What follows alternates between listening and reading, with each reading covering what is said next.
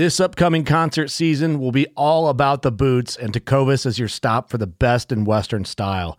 Tecovas has seasonal and limited edition offerings this spring and summer, including men's and women's boots, apparel, hats, bags, and more.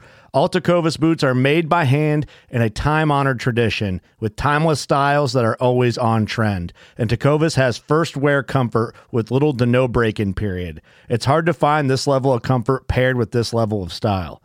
Stop by your local Tecovas store, have a complimentary drink or two, that's WCB style, and shop new styles. The smell of fresh leather and friendly staff are at your service. Many stores even have leather custom branding to make your boots truly personalized. And with regular live music and events, there's no in-store experience like it. If you can't make it into a store, just visit tecovas.com. That's TECOVAS.com. They offer free shipping on all boots, as well as free returns and exchanges, and ship right to your door. Go to tecovas.com and find your new favorite pair of boots today. Fishing like a local isn't just about catching fish. It's about connecting with the environment and the people who call it home. It's about hearing the stories and traditions that have been passed down for generations and sharing unforgettable moments with the people you meet along the way. Fishing like a local is having an experience that stays with you forever. And with Fishing Booker, you can experience it too, no matter where you are. Discover your next adventure on Fishing Booker. Hello, and thank you for joining this episode of Behind the Line, the Super Retriever Series' new podcast. Hey everybody, I'm your host, David Hamilton, and today we have a great guest with us, a name that is synonymous with excellence in the Super Retriever Series. Lyle Steinman is our guest today. Lyle started competing in the SRS in 2006. Didn't take him long to get some wins under his belt, and now he is a 7-time crown champion. Lyle, thanks for joining us on the podcast here today. Well, thanks for having me. So how's it going, man?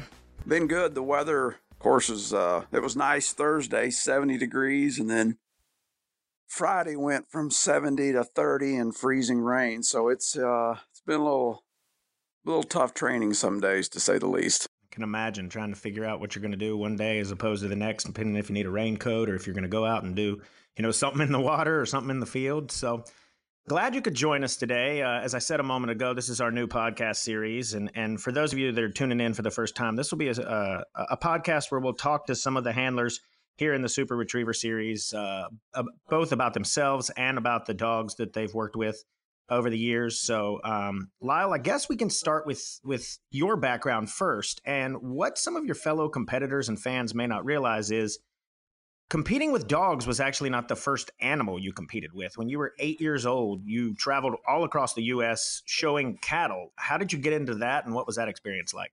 Well, being a 5-generation farm boy, and my mom and dad both showed cattle at the state level and at the national level. So I followed in their footsteps. When we weren't farming, we were, in the show barn, rinsing steers, trimming feet, blowing hair, all the supplements and stuff. And I guess at about 8 years old, I started getting into it, and I'd get up at 5:30, 6 o'clock in the morning, and I'd walk about 50, 75 yards to the barn, and I'd work 20, 25 show steers all day and then, feed them at night and start all over again 7 days a week. So that's kind of where I got into that and started showing steers at various, county fairs and then the state fair and then, at the American Royal and the National Western and some of the bigger events in the country. I think you've won something like over 300 championships competing at that level. So what did that teach you about being a competitor and about, working with animals? Well, it was, you go to the state fair at Sedalia and in the Coliseum. Steph and I went to the Coliseum a year ago, and, like any stadium, there were unlevel ground or ruts or holes or any of that. And what I would do is at night when nobody was in there, the lights were always on, of course, I'd go in there and I'd study. I'd look at the ground and, you had a steer that was maybe not tall enough. You need to put him on a mound or his front feet here. And I was always good at finding the advantages in a show ring. And then a lot of the things I would work, those show steers to death, they were on mounds. They were to straighten the back legs, the supplements that I learned at that young of age, how to peak a steer. Okay, there's so many things, and these guys are doing it today that we did, many years ago. But it's kind of like a great dog or a great thoroughbred or a great show steer is. There's only so many good days in a year, and you try and peak them for that event, or you circle a calendar and go, hey, we want to be good on the weekends, but we want to be good at a Master National or at a Crown Championship. So that's kind of what I learned at that young age. And then you switched over to competing into dogs, but it was with coon dogs first. And I know you had told me, we were chatting a couple weeks ago, and you said that really helped you because with coon dogs, you compete at night and you can't see the dog. So you have to learn to trust yourself and the dog working together as a team. Just talk to us a little bit about that experience.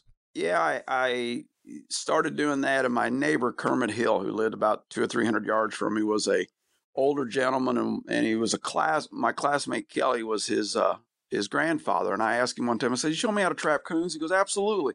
So I started trapping coons and was successful at that. And I go, okay, I need a little more excitement.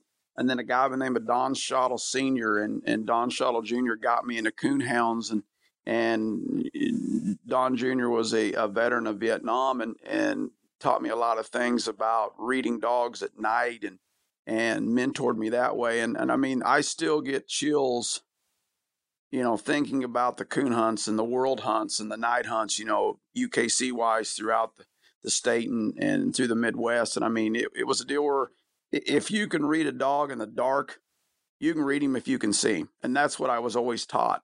But it was just an adrenaline rush to run them dogs in braces of 4. And I mean, it was, that basically got my blood pumping, I guess you would say. And going back to showing against steers, I was 8, 9 years old showing against people 2 and 3 times my age. So I started, putting that mentality of toughness or ice in your veins, I guess you would say, when to call a tree or when to call a track or strike this dog or strike that dog. So I guess that was the early levels of that. And that fueled the fire. And then, believe it or not, I didn't put that in the bio. I went to a horseback pointers, and that didn't last real long. I love the pointers, but I hate horses. I hate horses with a passion. Okay. I'd tumble them up or they'd fall on me. And I said, okay, I got to do something different. So that's kind of where I went into labs after that. Yeah, I was about to ask you about that. So how'd you transition into labs, and what was it about the labs that made you want to compete, with them after you'd been doing the coon dogs? Well, I just, I was in St. Joe, Missouri, and I was working there, and I started looking for a lab puppy for some reason. And they said, well, you need to go find Sonny Ellison. He worked at Quaker Oats, and I finally tracked him down, and I said, hey, I'm looking for a lab puppy. He goes, well, I got some. So $150 later, Sonny took me under his wing and showed me my first step, I guess you'd say, into the retriever world. And Sonny mentored me for several years. Sonny was tremendous at teaching the thought process behind dogs running blinds and why they do certain things. And that really helped me immensely with the thought process of, think like dog. Okay.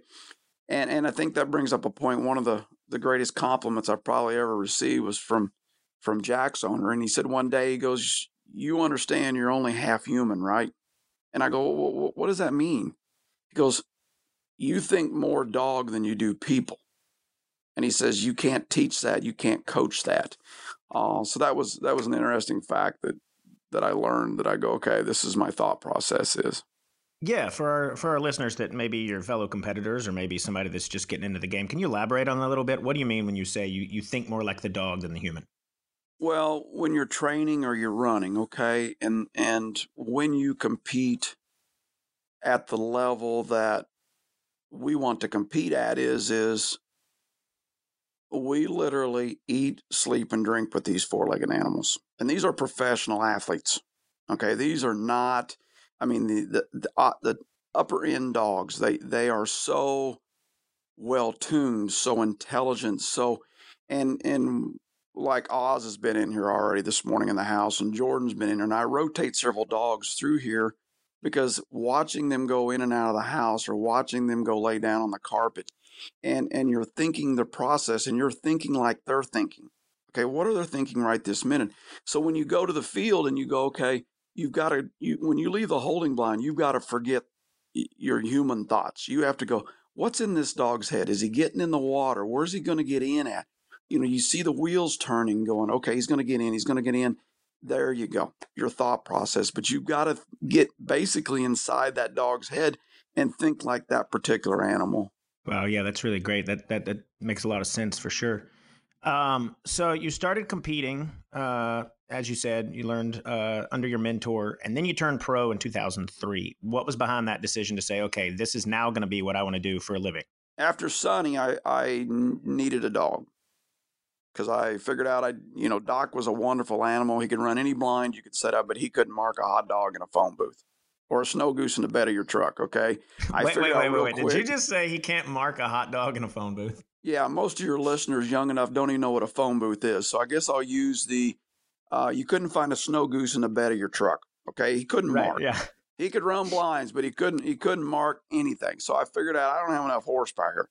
So I made a phone call, and Bill Eckett was the one everybody said, this is who you need to call. So I called Bill and Becky Eckett, and that started my next development, my next mentor. I trained with Becky, and I watched Bill, and Becky taught me the marking concepts and the thought processes behind another development in my career. So I bought Blitz, and I'd go down there and I'd train with Becky, and I'd watch the young dogs and I'd watch the old dogs, and Bill passed away several years ago, but before that, he made the comment, he goes, you paid more attention than I thought you did. I said, yes, sir, I did. And Bill taught me that everything comes together for a reason. You have to have the animal. You have to have the facilities. You have to have the work ethic. You have to have all these ingredients into that dog. And hopefully you can do that. You can develop that dog's career and continue that dog's career. And that's what Bill taught me, the facilities, the tech waters, the channel blinds, the 9 mounds on the property, going south in the winter for 3 or 4 months away from your family and working 7 days a week. And that was all part of the development. So, it was 2002 and I was starting to put together, I was training young dogs, my own dogs. I'd never had any intentions of turning pro. And I'd started running some hunt tests, and a couple of people go, hey, would you take my dog to this hunt test? Oh man, if I'd have known now what I knew then, I should have said no, and I'd have just stayed amateur. But, my goal was to have 10 dogs, 10 master dogs is what I wanted. And I was going to develop them slowly and patient, and I owned them.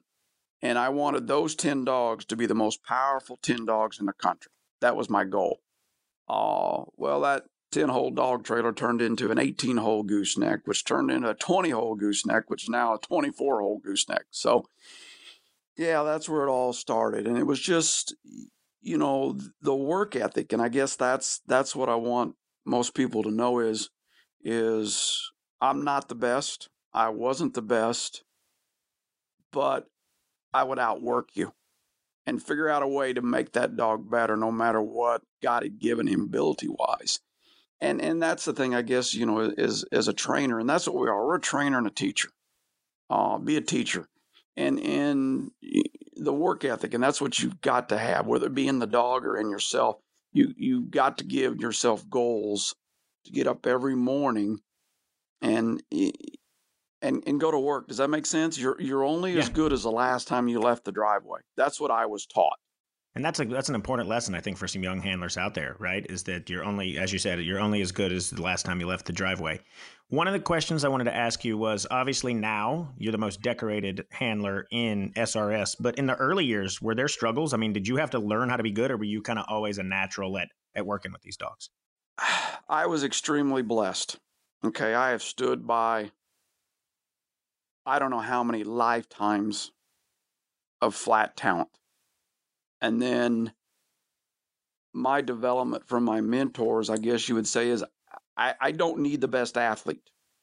I just need that dog that will believe in my system and will believe in me when things get crazy or hard or whatever. The mental toughness is what I was taught from my mentors. Okay, training in the rain, training in the wind. That's what I was taught. So, I was extremely lucky with River. River come to me, and she was a younger dog, and Daniel Snitke had her, and Daniel just couldn't get the potential out of her, and that's how I got her. And River and I hit it off right off the bat. I mean, it was love at first sight, and the things her and I did together. And she started her and Jack changed the Super Retriever Series forever, is what they did. In the sense of they could go 675 yards or they could go 2. They didn't care. And whether you handle on a mark at 600 or you handle on one at 3 yards, you still handled on a mark. And that's what you got to look at as a competitor. It don't matter where you handle. A handle's a handle, and it costs you 10 points, 12 points minimum. Okay. But, River was a field trial dog / hunt test dog. Okay. And then Jack was all field trial. So when you bring in a certain dog, you have to go, okay, you're already good at this, but I got to make you better at this game. Or you're a great hunt test dog, but I got to teach you to go 500 yards. So it was a development, I guess you'd say. And a lot of it was just luck, I know a lot of our listeners here, I've seen some of your fellow competitors, say that they're also football fans. And I hate to make this comparison because I know you're a Missouri fan in college and a Chiefs fan in the NFL. But is it kind of like Saban and Belichick, where it's like you have a process and you look for the dogs that they need to have that talent, but they need to also fit into Lyle's process, if you will? I would agree. And one of the competitors and a follower asked that question, what am I looking for? I don't really know if I can tell you what I'm looking for until I see it. Does that kind of make sense? It's me every time I go in a store. Somebody comes up and asks me, can I help you? And I'm like, nope, I'm just browsing. And then I see a shirt and I'm like, I'm going to buy that shirt. That's what it was. And I mean, you take this as a professional, probably more comparable to a college, the top end college teams. Okay. We're not going to we're not rebuilding, we're reloading. Okay. And it's always the next dog up, the next dog up. And you've got to, like with our program here, I'm not worried about today or May. Okay. I'm worried about 3 years from now. What dog is going to give me an opportunity to win the crown in 2, 3, or 4 years? Which one? And then I'm always looking for that next one. Always be looking for that next dog. Okay. It's like Saban and Dabo Swinney. Those guys are always looking for the next one. Right. And when you quit looking for the next one and you become complacent, then you're done. You've got to look for someone to replace that number 8 dog or that number 12 dog. And that's what you get into kind of here is with some of the restrictions is I've got 8 dogs that are 5 and under that will compete for a crown championship. And 2 or 3 of them nobody's even seen. Wow. So you're always looking for that next quarterback, that next running back, that next, great athlete. That's the best way to put it. You're always looking for that athlete, and it's out there. You just got to find it. You just got to find it. Yeah. And just because a dog works for me doesn't mean it's going to work for somebody else and vice versa. There's a lot of guys out there that I compete against that, they're looking for a different dog that I'm looking for. Yeah, that makes sense. Let's talk about some of those athletes. You've won as I said earlier, you started competing in the Super Retriever Series in 2006. Since then, you've won the crown 7 times, 2007, 2009, 2011, 2012, 2013, 2015, and 2017. Let's kind of go real quickly year by year. 2007, what do you remember about winning the crown that year? $55,000 was one of them. Shannon gave me a check for $30,000 and a dog trailer. So, what I remember about that is the long mark in Oaklawn. I think it was over 600 and some yards in the first series, and I mean it ate them alive. Okay, I think I was we took the top 8 dogs to the second series, and I was in 8th place. barely made the 8th. And then from then on, you couldn't touch River. I mean, she was untouchable. Danny Farmer was there with Jack, and Jack ended up 4th in that crown that River won. And then I got Jack from John because Danny wasn't going to run the SRS anymore. And so I went to, I had River, I had Ribby, I had Jack, I had Baby Coot at the time in 2008. And I'd inherited Jack, and oh my, there's so many weird stories about Jack. He was a weirdo. Okay, I mean, 99% of your handlers couldn't pass Jack in a junior hunt test. Yeah, you had told me Jack only wants to work when he wants to work, and he only wants to work for certain people, right? Yep. You could open the trailer door, and if he jumped out, I could pretty well call every time Jack won a crown or he won a classic event, because you knew when he come out of the trailer, he was all business and it was over. If not, you put him back in the truck and you hoping to open the door again, and you got the right dog out. But he was just... was he temperamental, or is it just that he only wanted to work for certain people? He'd only work for me, and he'd run for John a little bit, but he wouldn't give 100%. He'd get, Jack had more all-age points after I got him than he had before I got him, and that's what a lot of people don't understand. But there were several times that John would be in, winning the Open, winning the Amateur, go the last series, and Jack would go, nah, I don't think so. I'll go this way. And John that one day pulled up the driveway to give him back to me, and he goes, and Suzanne goes, tell him, John, Lyle, if I could find a partner to co-own Jack with, I would, because he just guts me every time at the end. I mean, you just had to know when it was coming.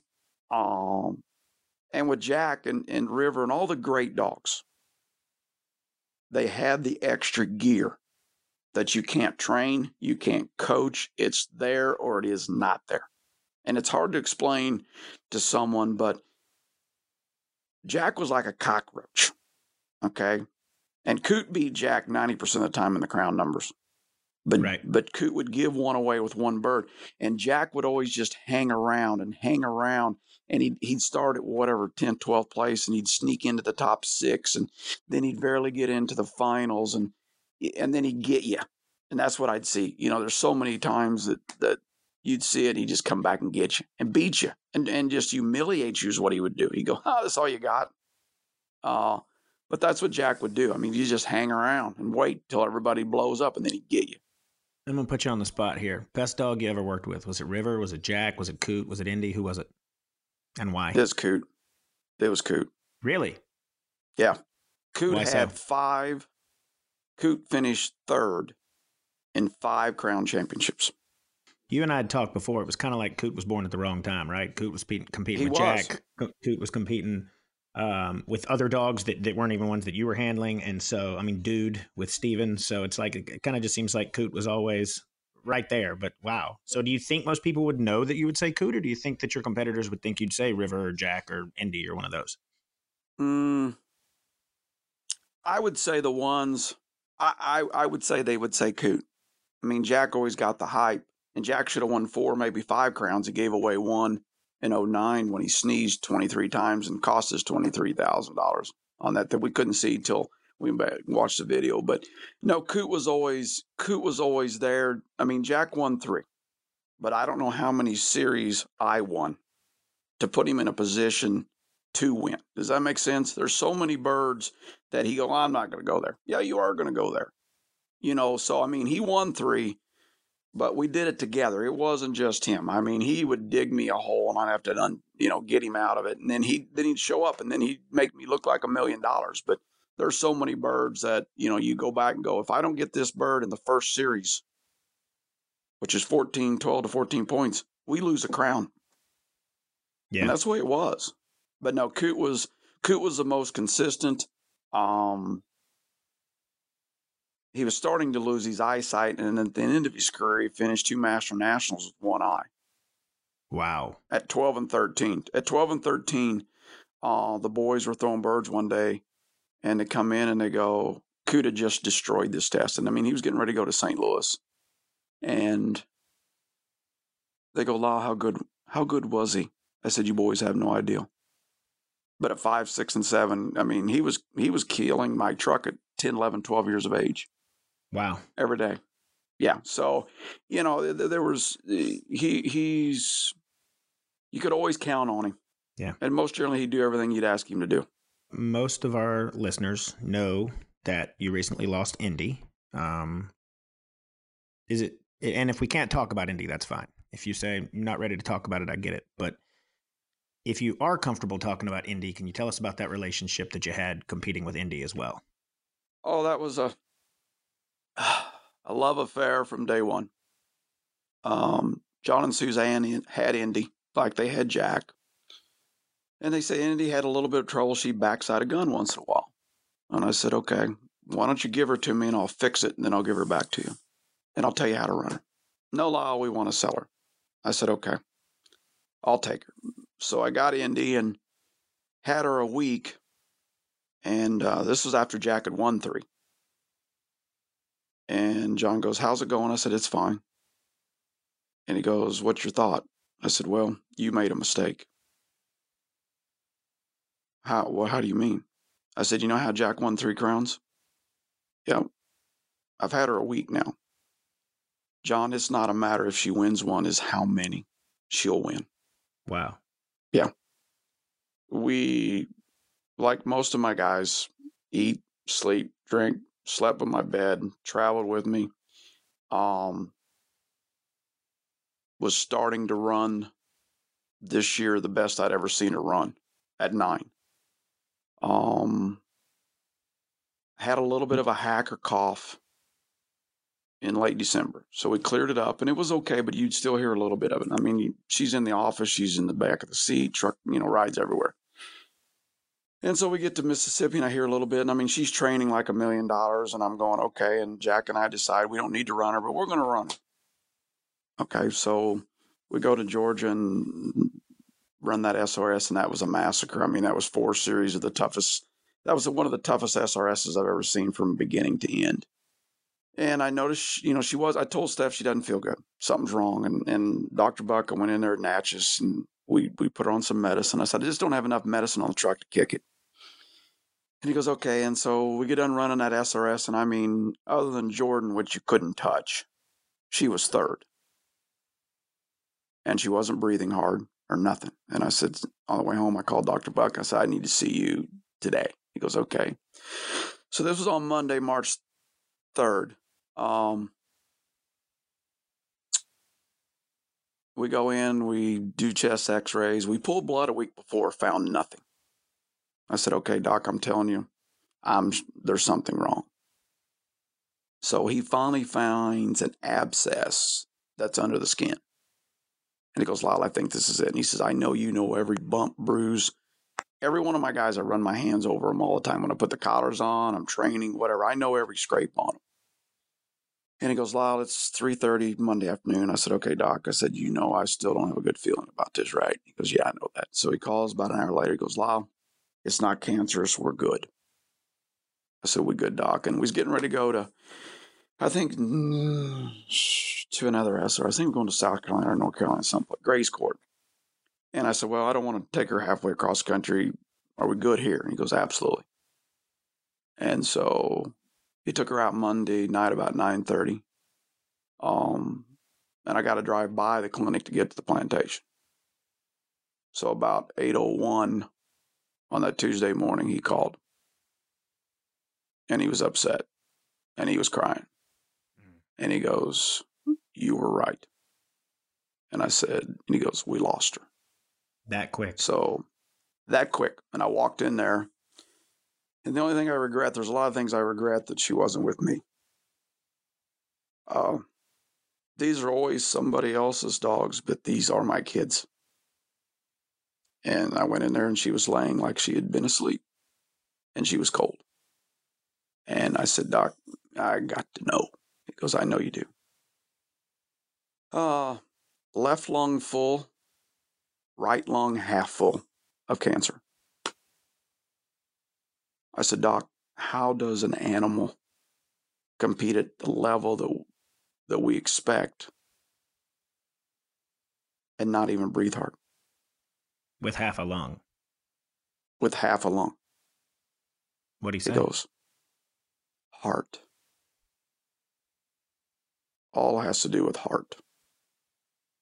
I said, well, we already knew what she had, but we didn't know it was that big. And he goes, she wanted to run for you. Man. So, I mean, you get in, and at 8:30 that morning, it wasn't a good time to call to say, do you want to train anymore?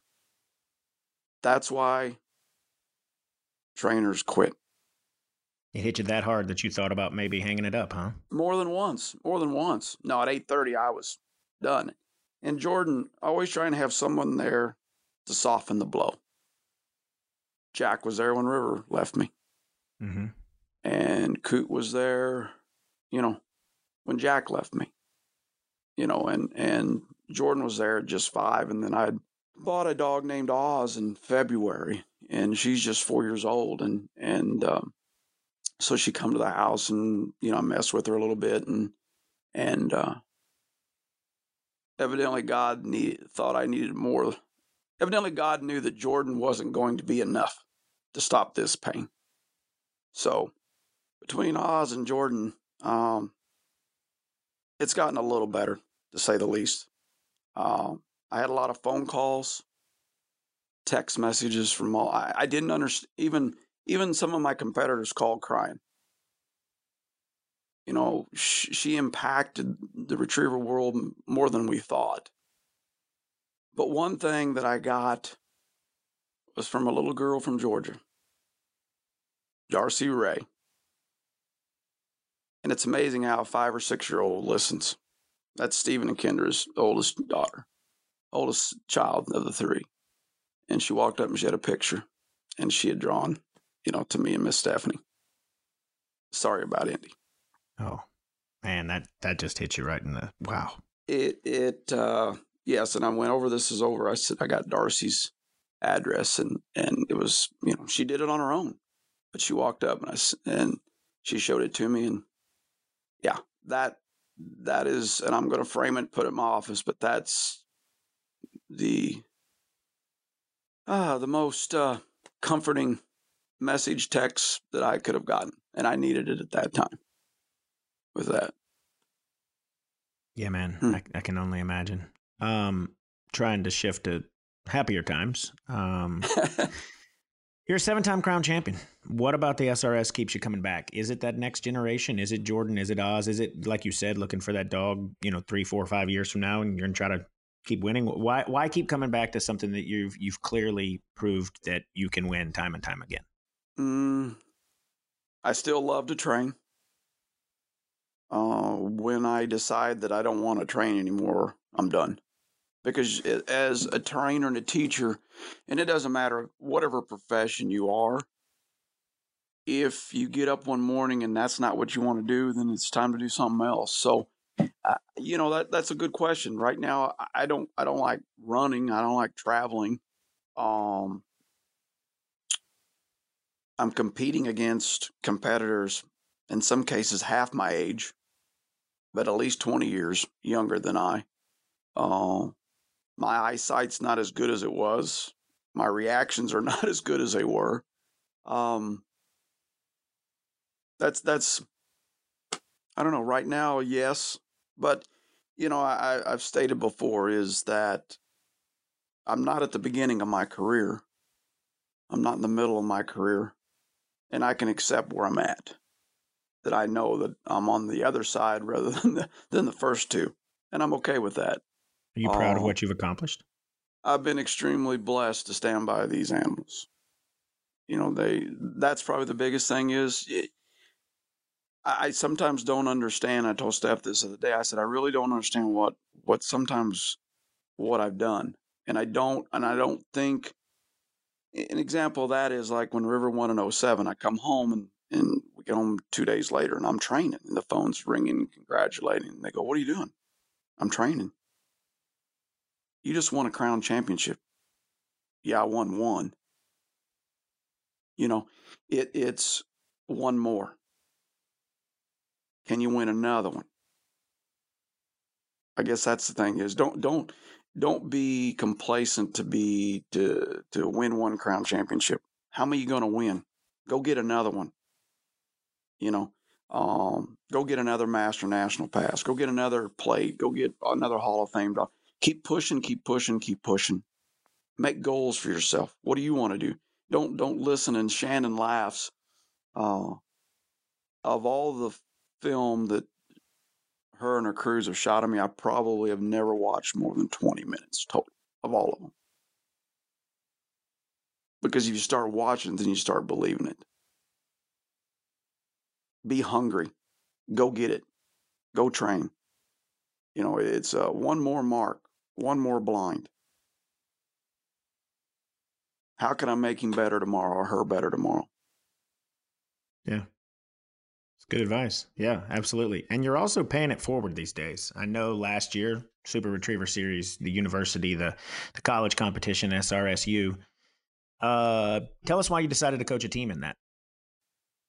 Well, had a young man, Cole Scott, in Nebraska, and he kept calling Shannon. He really wanted to run, and you know, I had a team, and he couldn't find a team, and I said, "Bud, I'll do it. I'll find you somebody to run with you." Well, I had to beg, borrow, and pay my youngest daughter, Amanda, to run for Cole, and Stephanie coached him. And I worked with Cole and Amanda, which ran Nikki, which, you know, Amanda had never ran in any event. And I'd kind of forgot till she got there going, "Well, Dad, this is the first one I ever run." She never ran a junior hunt test or a senior or anything like that. So, I mean, to do as well as they did, they both did a wonderful job running it. So, you know, that's something it's a wonderful thing that they put together, and I'm sure it will continue on. There's a lot of excitement, and hopefully this year with the conditions that we're having throughout the country that we get to host it again. But no, that's quite a deal. That is a wonderful, and you know, someone's got a question or training question, or I put my videos on the Facebook page. Just, you know, they're not very good, but you know, hopefully they give somebody some motivation or something to change. But if anybody ever has a question, tell them to pick up the phone and call me. You know, I'll answer anything. There isn't any secrets. You know, training's training. Just go do it. That's really great advice. Where do you think our sport's headed, by the way? What do you think the future holds? Oh, I think it's going to continue to grow. You know, this year was going to be a very big year for the Super Retriever Series. You know, you had a lot of events, and the numbers, you know, the first three events, the numbers have been excellent. You know, we're starting to see some people come back to it. The amateur group is becoming so powerful. I mean, there's so many amateurs that oh my. I mean, these guys, and I, you know, I was an amateur once myself. But these guys work a full-time job, come home and train and travel and compete. And I mean, I admire those guys. Their work ethic is, and that's it. I mean, that goes back to everything it's the work ethic. But I mean, I train all day and I get done and I'm going, okay, I've had enough. And these guys are going out and training and setting up wingers. And I'm going, oh my, you know, I'm very proud of those guys that, you know, just keep banging and pounding at it. It's wonderful to see. But you know, no, the numbers were going to be good, and you know, I'm sure we're going to continue to grow. Yeah, for sure, absolutely. And like you said, in this difficult and unprecedented time, we'll have to kind of pivot where needed. But I think once it's all, you know, we're all back to normal, I think the sport will absolutely continue to grow. Lyle, we're last couple minutes here with you. It's been wonderful. Really enjoyed talking to you. With this new podcast, we're going to end it every time with rapid fire, same 4 questions to every handler. Quick questions, quick answers, and here we go. When I say retriever trials, it's the first dog that comes to mind. Either one you trained or someone else trained. Just when I say retriever trials, who's the dog? Coot. Why? Could do it all. He could have been a field champion. He had the wrong owner. He finished 9 nationals, the last 2 with one eye. Always there, willing to train. Always there to meet and greet you. Let's go do it. He made it fun to go train. If Coot was a human athlete, what sport would he play and why? He'd be Tom Brady. Coot in a little ways was extremely talented, but he was an overachiever. But he'd work at it. If you have to describe yourself in one word, what would it be? Arrogant. Arrogant or confident? Those are 2 different things. You Yes, they are. Confidence, arrogance. Whew. You got to believe that you're the best. Deep down, even though you're not, and I'm not, but you got to believe you are, and you got to believe what you're standing beside. You've got to have confidence that when you leave the holding blind and you walk up there in the last series of a Crown Championship and you have to destroy this thing, you have to believe that this is your moment. You have to do what it takes to get it done.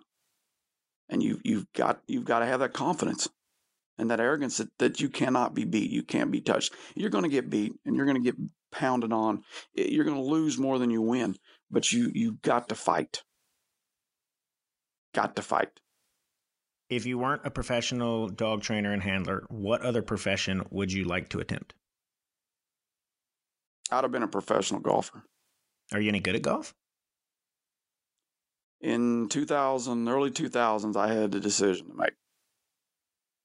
Play professional golf or go dog train. Two very different things. Now, I'm not very good at it. Completely different. But it's a mental game. Mental. And it's you versus the field. Exactly. Yeah, I could drive a golf ball 300 yards. Now, I can't drive it 30 yards now, but yes, the mental game, that's probably the deal is the mental game. Most of them golfers are all equally talented. It's who's mentally tough that day.